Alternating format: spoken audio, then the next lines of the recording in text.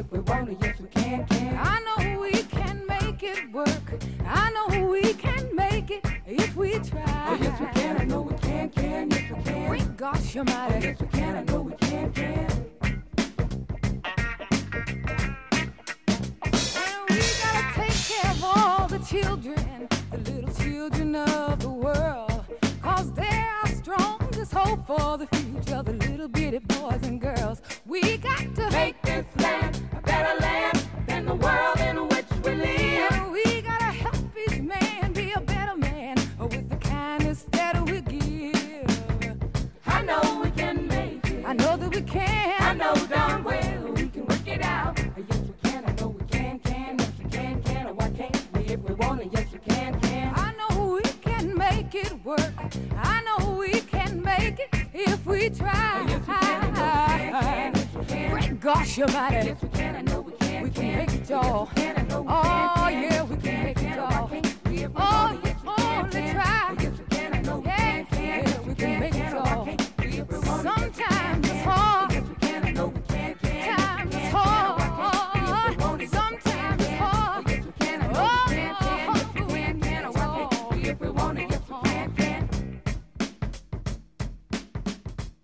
Hi, it's Jean Nathan. It's Crosstown Conversations, and Charlie Tatum is with us today, and he has a lot to tell us because he is representing the New Orleans Museum of Art, and there's a lot going on. It is the spring, and I don't know. I mean, we have a lot going on in New Orleans every day, every weekend of the year, but this certainly is always a kind of fulcrum point when things really explode and then come on strong for programs that will live for a while, even including during the summer.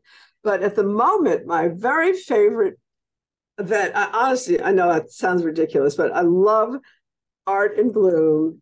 And I'll tell you what I love about it, aside from the fact that it's always beautiful and pretty. And it's so much fun seeing the artworks interpreted. And you're going to explain that a little bit further. But there's always something new. It's totally original. It's totally new. And those are two really important words to me. I want to know what the latest thing is and what crazy ideas somebody has come up with. So this is the event to see that kind of creativity. So tell us about Art in Bloom. First of all, give us the dates, the circumstances, and let's talk about the art. Yeah, of course. I think as you were hinting at, Art in Bloom really feels like the kickoff of spring for us here at the museum. And it is, of course, an annual tradition that we all look forward to. This year, Art in Bloom will run Thursday, March 23rd through Sunday, March 26th.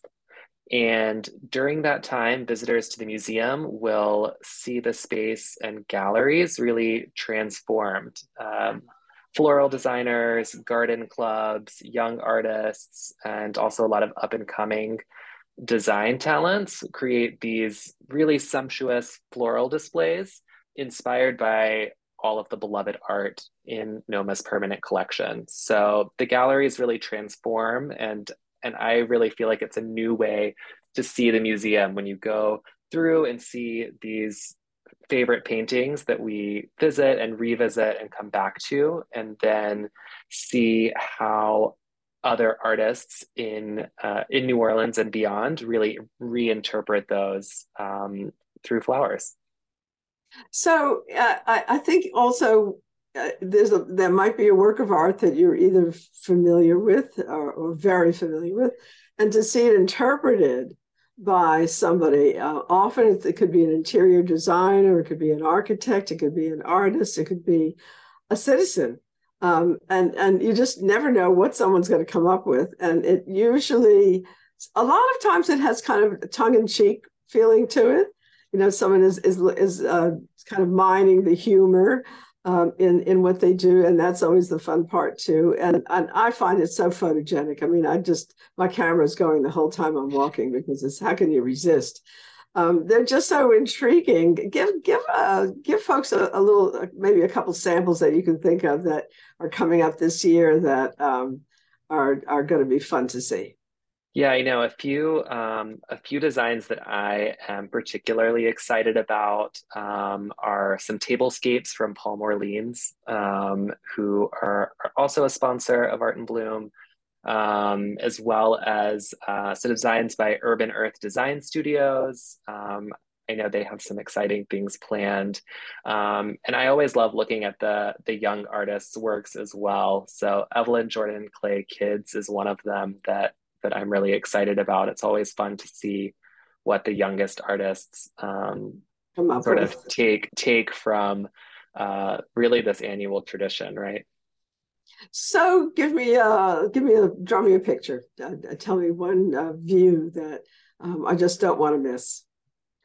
Um, well, I can't share too much insight into what actually will be on view in the galleries, but my really kind of favorite scene every year is being able to walk through, um, especially the Renaissance and Baroque galleries downstairs on the first floor, and really seeing these timeless works of art that have been around for hundreds and hundreds of years take on a new life when they're put in conversation with these really exciting, literally fresh designs that are only here for a short amount of time. It's kind of nice to have that, you know, tradition of still life painting, from the Baroque era that was really about this kind of the momentary pleasures of things like flowers and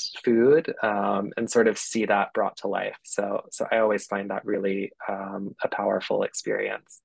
And that was our first mention of the word flowers, I think. But that's what it's all about, folks. And who doesn't love flowers? I mean, I just don't know. I'll never forget in my early post-college days on my first jobs that barely pay you anything, buying flowers out of every paycheck. And it was a chunk out of my meager wages, but I had to have them. I just had to have them.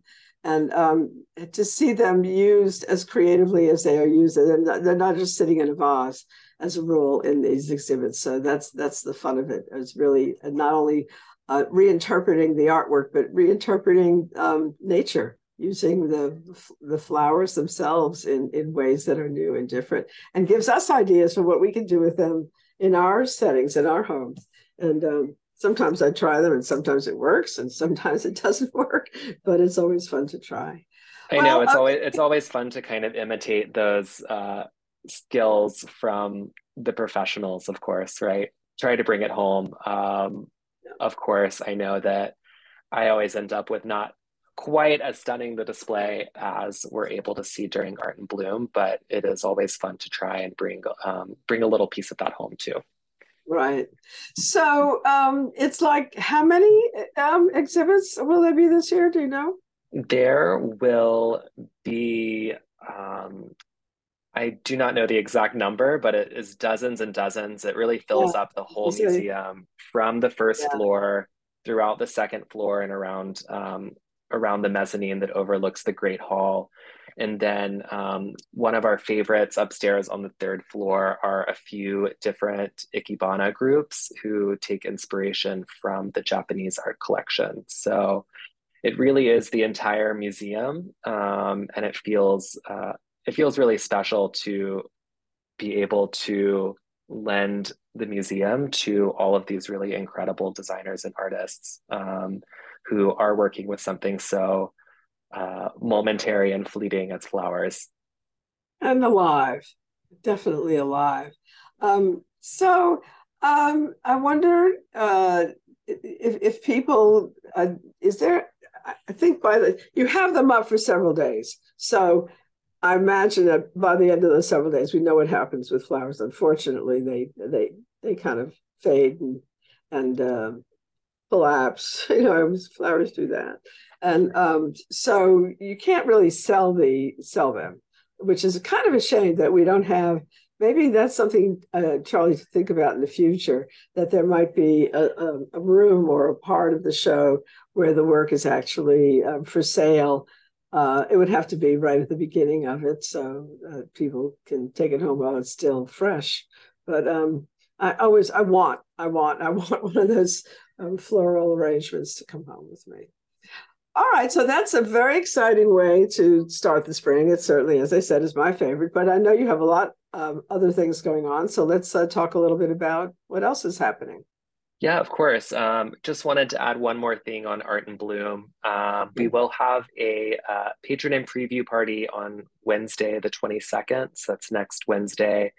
There really is that kind of first moment to get in there and see the displays. It's a really great opportunity to kind of get a sneak peek. Tickets are available for Art in Bloom for the entire run of the displays through Sunday. And NOMA members do receive free admission there. So it's an exciting opportunity, and we're really grateful for First Horizon's support in helping us pull off this event again this year. And maybe you want to, I don't know if this is unfair, but if you have the names of your chairs available, maybe we should just give them a little credit because I know how much work it is to do these things. Yeah, of course. Our chairs this year are Katie Gilly and Anna Schaefer, who are working really closely with the NOMA Volunteer Committee Chair, Elizabeth Grimes. And Art in Bloom is a fundraiser for both NOMA and the Garden Study Club of New Orleans. So we're really grateful to their president, Catherine Favreau, for her partnership as well. It's definitely an event that can't take place without a lot of moving parts and a lot of exciting partnerships and friendships in the city. So it's great to be able to give them a shout out too. Right. All right. So now, what else? Other things coming up, like I said, this really feels like the beginning of spring. So it is a really busy time in the city and at NOMA as well. To bring it back to the art for a moment, would love to also highlight our current major exhibition on the first floor, which is called Black Orpheus, Jacob Lawrence and the Mbari Club, which presents a collection of works done by the celebrated artist Jacob Lawrence following 2 trips that he made to Nigeria in the early 1960s, right after Nigeria achieved independence from colonial rule, which was really this exciting moment where artists were figuring out how they would visualize this sort of new era in Nigerian history. So Lawrence's works are presented alongside works by artists in Nigeria, throughout West Africa, and around the world, who were all connected by this one publication that came out of Nigeria called Black Orpheus. So it's a really great moment to see a figure like Jacob Lawrence, who is perhaps more well known in the United States, and see his new work in a new way, and also learn about a lot of artists who are really helping to define what modernism looks like around the globe. So it is a really special moment, and one of the first times many of these works have been on view in the United States. These works came from where they're traveling, or they're from your collection, or a little bit of both? They are loaned from a number of collections. So the exhibition was co-organized between NOMA and the Chrysler Museum in Norfolk, Virginia. So the works are really coming from a lot of different locations, but they were all of the artists were featured in this one Nigerian publication, Black Orpheus. So it involved a lot of tracking down where the works ended up many decades later. So the garden, of course, spring is a great time to be there if you want to continue your exploration of floral displays. The Best Off Sculpture Garden is really on in full bloom right now. We have a great Louisiana Rainbow Iris Festival on April 2nd in partnership with the Greater New Orleans Iris Society.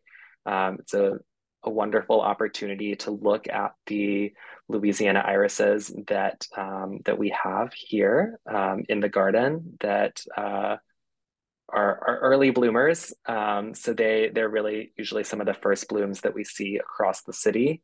And then also on April 1st, we'll have the Noma Egg Hunt and Family Festival, which is an all ages event where Oh, wait, are you telling me I can hunt for my own eggs? well, No. we do encourage it for children, but we do How about have the child in us? No, so I have a serious thing. A serious thing is I have about flowers. I have an even more serious thing about eggs because I'm a half and halfy, right? I'm Jewish and Catholic, but I was raised Catholic. I'm not religious, but I love Easter because really what Easter is about, when you think about it, the theme of the resurrection, it is the resurrection of life that happens in the spring. So that's part of it. But the other part of it is I have pressed my husband into service in doing little tableaus for me every Easter. And so again, looking for that new creativity based on old themes. So yeah, I'd like to go collect a couple eggs. Now, I did also a fundraiser for Pop Fountain based on eggs, just so you know. We did an egg exhibit. We sold them. So oh, great. maybe I just have to change my clothing a little Yeah. bit. Well, these will Okay, be there not kidding. 18,000 eggs in the sculpture garden. 8,000? Wow. Uh, and And that's April 1st, you said? that's on April 1st, What and time? we do it starts at 10 a.m. and then there are two egg hunts that start at 10:30 for ages 4 and under and ages 5 and up. 5 and up, that's me. But it really is a fun event. There's face painting, games, drinks for the parents, music, and it's we really love it because a lot of families do, of course, come, and it's oftentimes their first experience as a family together with young children here at the museum, and it feels like a really nice a nice welcome to a lot of young visitors. It must be just a wonderful time of discovery for the kids. You know, if they're coming into a museum, I'll never forget my first experiences in museums. In growing up in New York, it was the Natural History Museum and the and the uh, MoMA, basically, were the two that I really loved. More so than, I don't know why, not the Met so much, but that came later. Yeah, so that's a wonderful thing to think about what those kids are experiencing as they go through the sculpture garden, which is a pretty amazing thing that we're happy to have. I'm so sorry. I should have turned my phone off and I didn't quite do that. Okay, so garden. Now, this is not right. Okay, next. Those are the biggest highlights that I am thinking of at the moment. We do have some ongoing programs that are also pretty fun. I'm loving our Noma at Night series, which are late night experiences at the museum that give people the opportunity to come into the museum after hours, experience the exhibitions, and also sort of see the museum in a new way. So our next one will be on April 14th, and it'll be taking inspiration from the exhibition Black Orpheus that I mentioned earlier.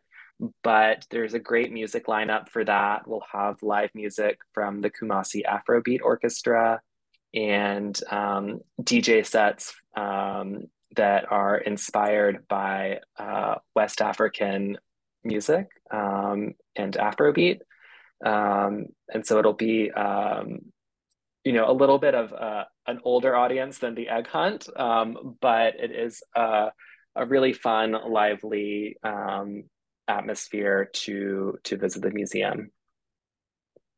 I'm going to ask you to pause for just a moment. I want to note this needs to be edited out, but somebody's being truly obnoxious and calling over and over again, and I have to figure out. I thought I turned my volume down, but it's not happening.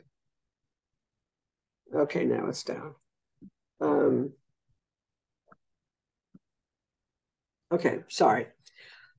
Okay, and normally, this summer is a funny time. I mean, it's in New Orleans, it doesn't seem to keep people away. I mean, we have all the festivals that happen all over the city, so people are coming here, even though the last place I really want to be, quite frankly, is I'm not a humidity girl. So, but I'm always here for some reason or another. I get involved in something that requires me to stay in town. But going to the museum on a hot Sunday is such a wonderful relief. It's nice and cool. You have a place, the cafe is so great. You can get the terrific things to eat there and drink. And so you can relax a little bit in between looking at this part of the museum and the other part. So what do you have going for the summer? Yeah, so we have, we'll of course have the permanent collection always on view, which I find is a great opportunity to revisit during the summer. But then we'll have two really big, exciting exhibitions. One is called Fashioning America, Grit to Glamour. So it'll be sort of big blockbuster look at American fashion and the history of American fashion, going from a 19th century denim frock coat to Gilded Age dresses to a jumpsuit that was worn by Big Frida. So we're really excited for this pretty big look at American fashion that also looks at a lot of designers and voices that maybe haven't been included in the story of garment making here in the US. So it's going to be really fun, really beautiful, and a great opportunity to beat the heat. And at the same time, we'll also have an exhibition called Ring Redux that is presenting a collection of over 100 rings that are sculptures in their own right. So they might not be something that you wear every day, but they are kind of artful, beautiful creations on their own that will be. Is that basically from local artists or international or national or what? They are from an international group of artists. So it is a collection that is traveling from the SCAD Museum of Art, and will be on view here. Oh, that's fantastic. And what are the dates on that? The dates for Ring Redux are May 5th to February 4th, so it'll be up for quite a while. And then Fashioning America, which will be this really big blockbuster exhibition, will open July 21st and run through Thanksgiving. So we're going to give the Met a run for their money on the fashion side, right? And yeah, so there really is a lot to see, and it's great to be able to highlight such a diversity of exhibitions too. There's always something exciting to find here, or to pique your individual interests. And I really want to urge people to think about going to the museum as a fun adventure. I think some folks who are not regular museum goers think of museums in a kind of stuffy way. And that's not how they are. I mean, maybe in the old days when they were primarily collections of Victorian, I'm trying to think of a normal American word for tchotchke, because I'm used to the word tchotchke, but just, knickknacks, I guess you would say. But it's just, it's more than that. It really is eye-opening in many ways, fun. And it's easy this is one thing I think people don't realize. Walking around in the New Orleans Museum of Art, I don't know about every museum, but in the New Orleans Museum of Art is very convenient to get around in. It's the cafe is right there on the first floor.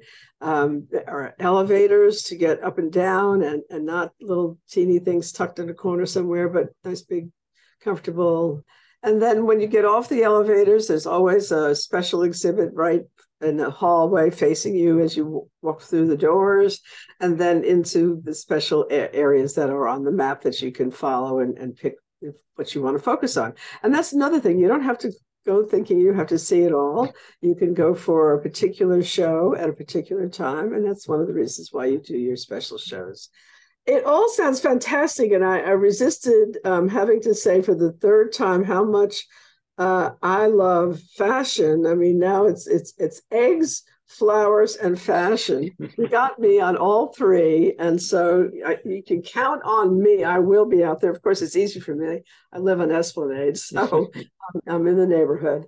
But and that's actually something that I should mention too, is that New Orleans Museum of Art in City Park is such a beautiful setting. You can go for a swan ride on the lake. You can go through the sculpture garden. You can wander over to Pop's Fountain, which is one of my favorite little spots. There's all kinds of little secret spots. You can go to Cafe Du Monde, the botanical gardens. I mean, there's so much going on there. So you can plan both an indoor and an outdoor experience. And it's a great place to go to.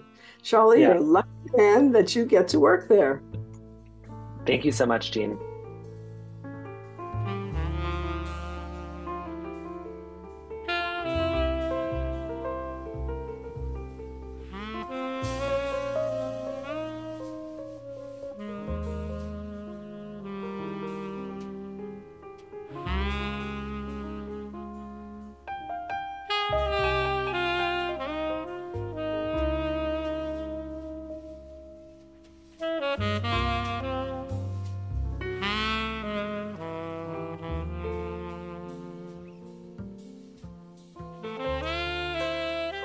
There is just an incredible menu of things to do as our spring in New Orleans springs. I mean, it's just so incredible. And the Tennessee Williams Festival is one of the greats that, how many years has it been now? Sal Mennino, who's the director of Cat on the Hot Tin Roof, is with us, and he is going to tell me how many years. Do you have any idea?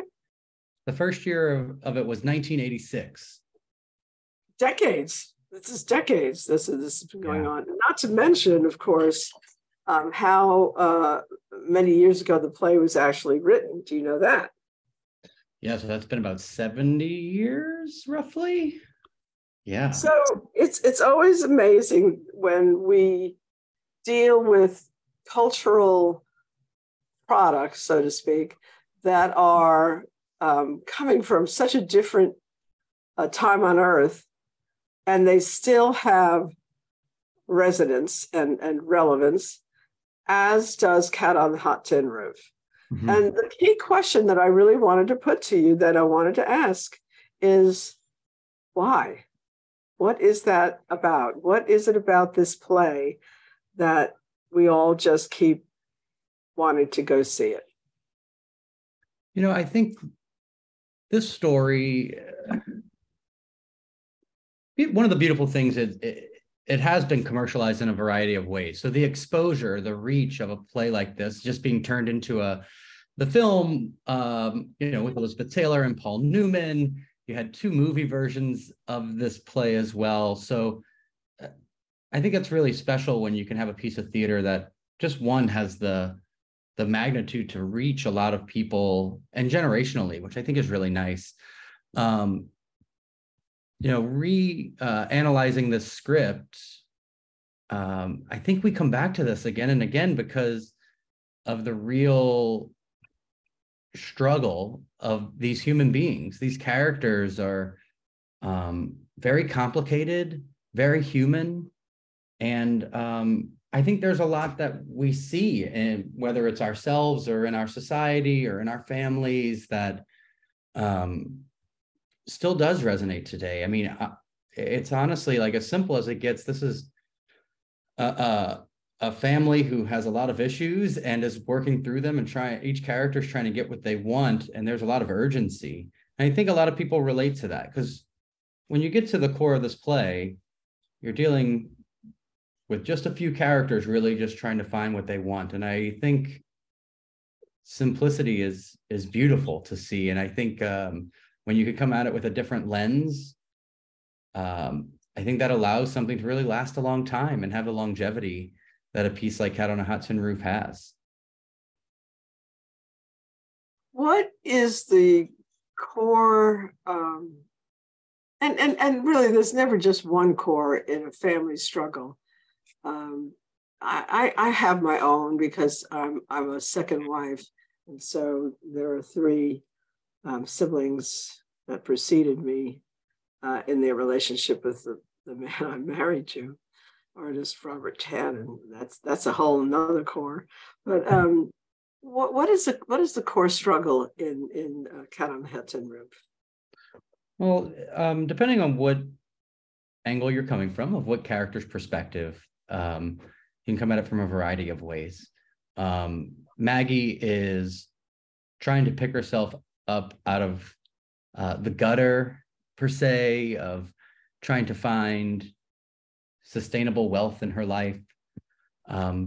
Brick, who's dealing with the tragic death of his best friend and lover, is trying to come to grips with a reality that he can never explore and never share, and is trying to hide. Big Daddy is deteriorating right before our eyes, and he's trying to mend relationships, but also understand what he's going through. It's really, I think, when people are going through the toughest times in their lives, it's a mental game that we tell ourselves it's fine, and he's going through that struggle. And then you have a character like Big Mama, who is really trying to pick up the pieces and figure out what's next, and how her role as a matriarch changes in this family. All of them very unique perspectives, and all of them conflict with one another, which makes for a really fascinating play when all of these dynamics collide on stage at one time. Similarly with the other brother and his wife, May and Gooper, they just want to help, but they want their piece of the pie too. So it's this balance of, there's a lot of greed, I think, involved in this play that I think is one of the main themes Williams was writing about, and the value of true love and the value of family. Again, I keep going back to, there's just so much at stake for everybody, and everything everybody wants is conflicting with the other characters. So it's really a beautiful struggle to watch. And it really is quite common, I think, in families. And it really, sometimes I asked the question, and I couldn't help but think of it while you were talking.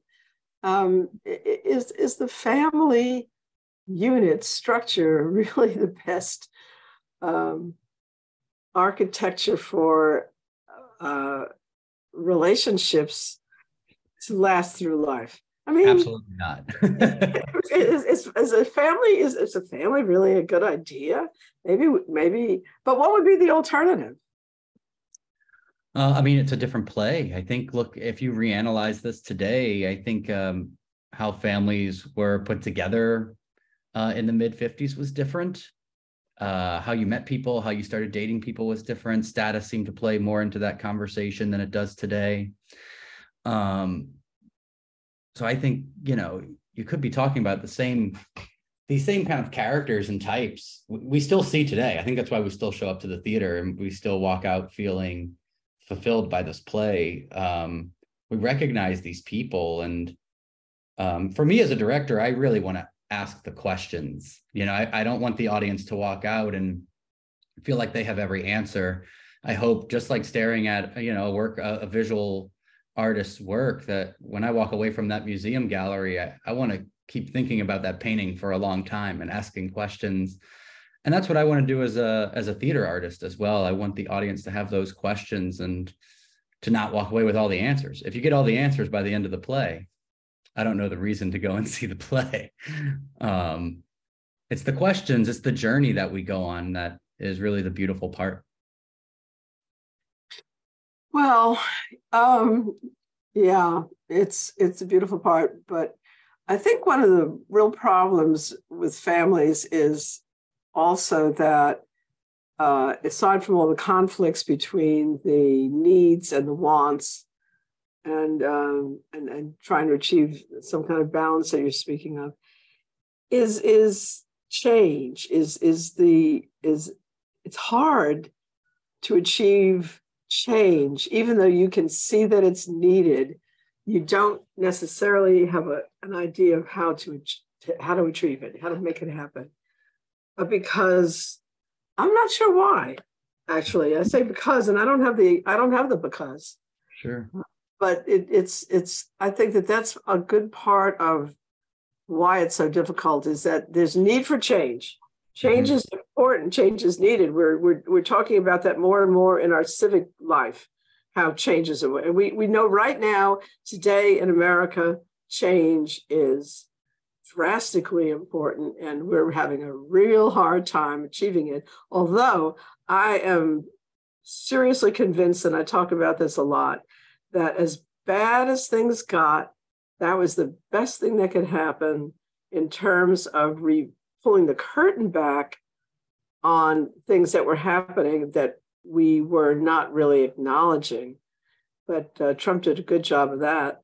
And then secondly, I think that we really have when it gets so bad that it forces change, that's when it happens. So I'm kind of only a semi, not a serious, but a semi history person. So I studied a lot of history in college, really just because I wanted to, not for any objective in my careers, but because I was interested. And one of the things that I noticed, especially studying things like Russian history and developing country history, I went to the School of Cornell Industrial and Labor Relations, so I discussed a lot about economic development. I discovered that very often a big problem with crime precedes revolution. Think about that. So we have had the privilege in America of feeling like there's so much opportunity for everybody that the revolution is unlikely. Well, now there's a different mindset about opportunity. That mindset is that we don't have equity in opportunity. That's the key area about equity. I mean, there's so much conversation about equity right now, and I feel it's already becoming something of a cliche without us having really progressed through it. But certainly there's an issue with really recognizing how to change. And in a family, I think that's really hard, because you come up with these patterns, and there's something about wanting the family to kind of always be there, and that be there and change don't necessarily mesh. Am I anywhere near what you think is going on? Absolutely. Change is difficult to deal with, and change is inevitable. And I think the idea that this play is on stage is also part of that. I mean, live theater is a beautiful thing because you have to be present at that moment, at that place, to experience that work of art. And so there's change in our show every night, depending on the energy that maybe actors are walking in the door with, maybe the energy of the audience. There's so many things that can affect a play from night to night. And I think it really syncs up with this family trying to cope with change. I mean, they really are, they're trying their best. I believe that. I don't think characters, they're not doing things they don't believe in. So I think it's that reckoning with this change, that life is changing and it's different, and how do we deal with it? And all of them are just faced head on with a lot of decisions. You mentioned a minute ago, and I think that's fascinating, that each production, each evening even, has factors that are different from the time before. So it changes literally how the evening flows. Can you give me a little bit of an illustration of that?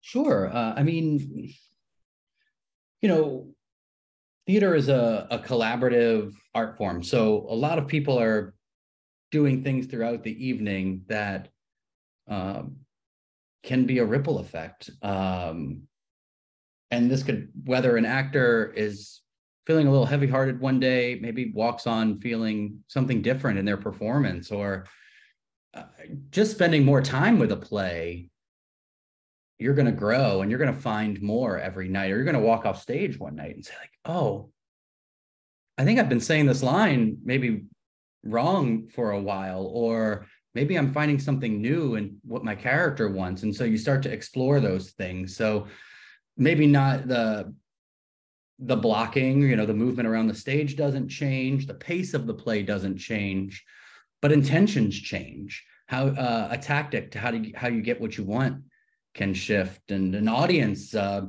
preview night was filled with laughter from start to finish. A lot of people were laughing at the situational discomfort that I think they were feeling in the play.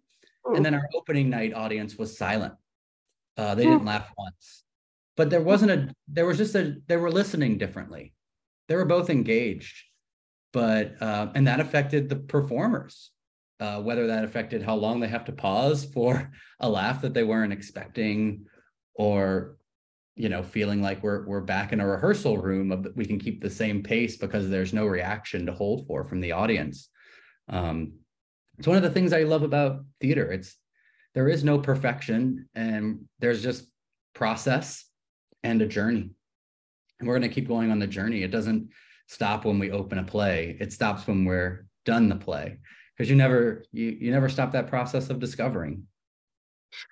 What in fact, how did you, in the very beginning, how did you get into theater? Oh, great question. Kind of by accident, I'll say. Wow. I grew up playing a lot of team sports. I played basketball primarily, and I loved to read, and I loved Shakespeare. I think I was a weird athlete at that time. There weren't a lot of kids I could find that were doing that, and made a friend who said, oh, we're doing this Shakespeare play at my high school, and we open in a week, and we need a guy to come and fill in for this role. Do you want to do it? And I said, sure. And then That's sure. That was a very interesting moment, right? Yeah, it changed my life. And I was very lucky to be around people who were very passionate, very talented, and very nurturing and caring. And so I immediately felt a family, and their passion rubbed off on me. I think I was 16 or 17 when this happened. So some could argue kind of finding theater a little later in my life. I know a lot of my friends in the theater world started doing theater when they were really, really young. I didn't have that exposure. But once I had it, I felt a home. I felt the collaborative effort of theater felt very similar to playing a sport, where I had teammates and we needed to rely on one another to achieve a goal. I think I just liked being creative. I always enjoyed exploring creativity and reading and asking why, which I think is a big thing for an artist, that curiosity of why things are the way they are, and to explore. So interesting, because I did have a moment when I thought I was interested in theater, and I remember that I had to read something in a class, and the teacher was merciless. She said, "Oh, Jean, you don't have theater in your future." So that was the end of that. And then, but I did, on the other hand, get involved with dance. I was always involved in creative pursuits, and I became a dancer instead. But I think that the basketball part, I have to come back to that for a minute. So Zion is a poet. he studied poetry in college. I'm not going to say it was a dominant thing in his life, but he did. And I was always I haven't had a chance to get to him and find out what that's all about. I mean, it's on my bucket list of things that I want to do, because I'd love to involve him in some youth art projects that I think he would enjoy and want to do. But Zion, the basketball player, and poetry, and you in theater and basketball. Now, basketball to me, by the way, is less. It is sport, but it always looked. One of the reasons why it's the only sport that I do like as a spectator sport is because it looks like dance to me. It really does. I mean, it's modern dance. It's very athletic. There's this. The lines, the vertical lines and the horizontal lines are so dance oriented. Though a lot of my theater training revolved around a lot of movement and a lot of dance. And I think that was probably part of that. It was just in my body, that physicality. Yeah. So I have to make sure to ask you this question, and then I want you to go back to the details of the production, because we're going to run out of time, and I don't want to. We need to remind people of exactly where and when, and where to park in the French Quarter. Oh my God! So it's actually not so bad for Le Petit, because you can go right up by the river. But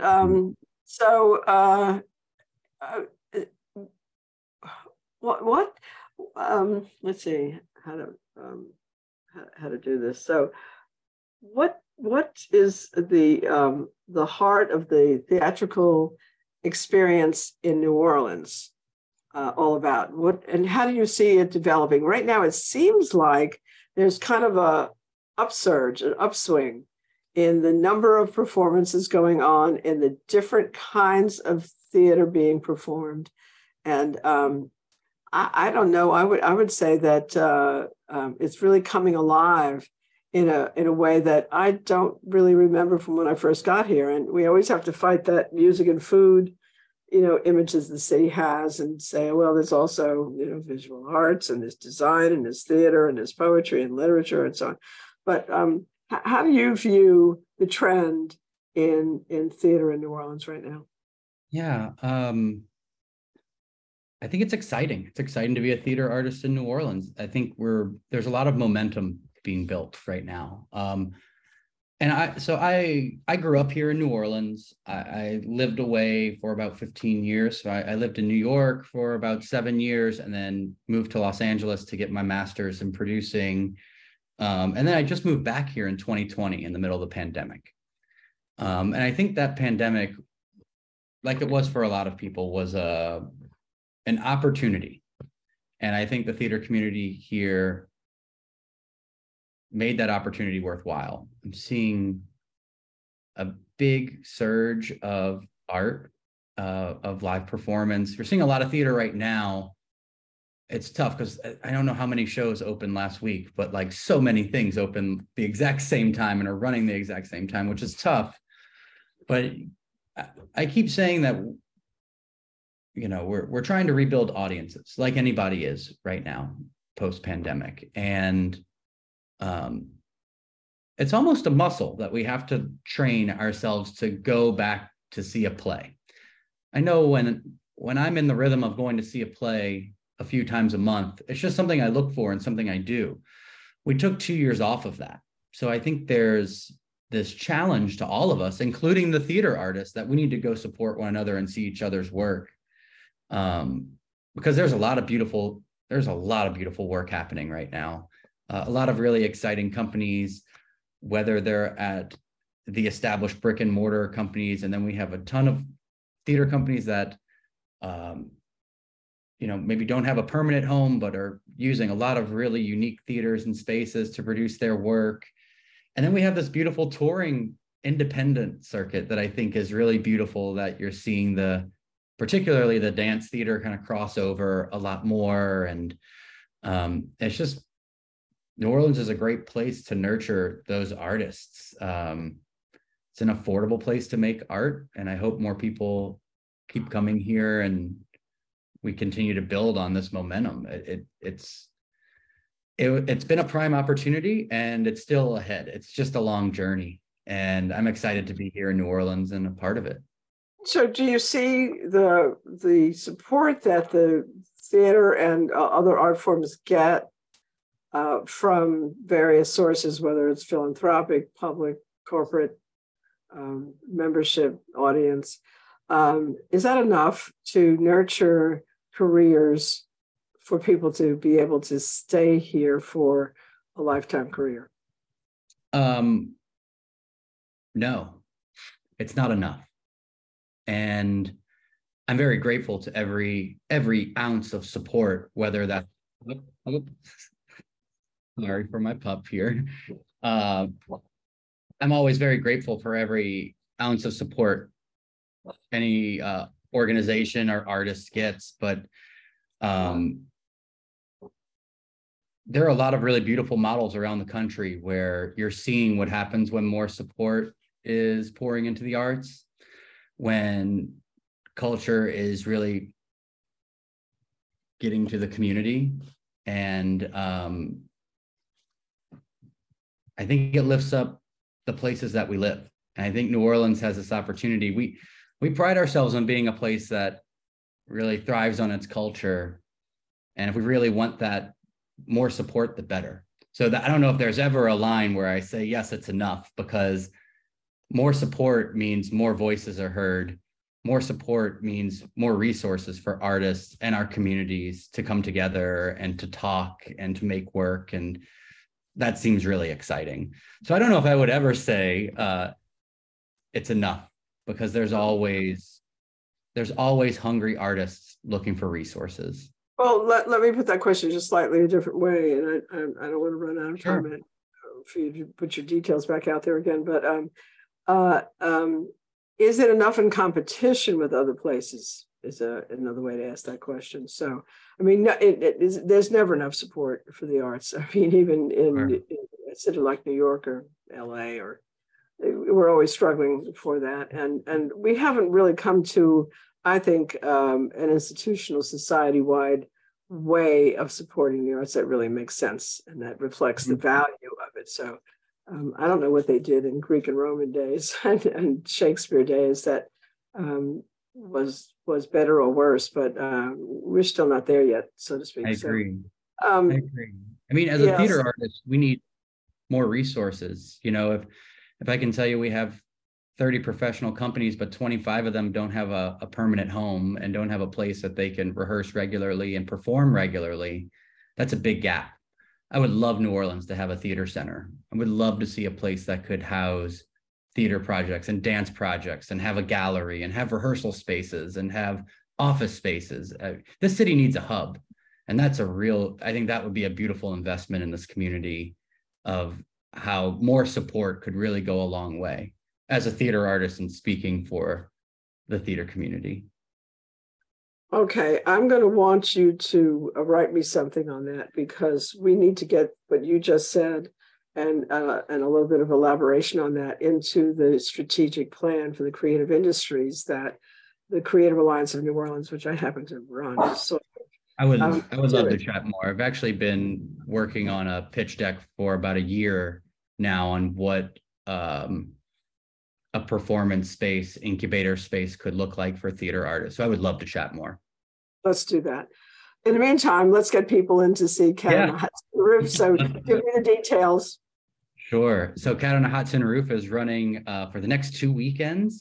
That's Thursday through Sunday. Thursday through Saturday, our shows are at 7:30 and our Sundays are at 3. So that'll run again through the 26th of this month. We really hope you can join us. It's been a special run, and I think our whole team just very proud of the work we get to share and hopefully engaging the community in some really valuable discourse. Thank you so much for what you're doing, Sal. I'm so glad that you said yes when you were asked to perform out of the blue, and that shaped a life that is part of our cultural fabric and community here. So have a great run, and let's definitely talk some more. We And will. you have my contact information, so I'm going to count on hearing from you. Absolutely. Especially right now when my head is like, Good.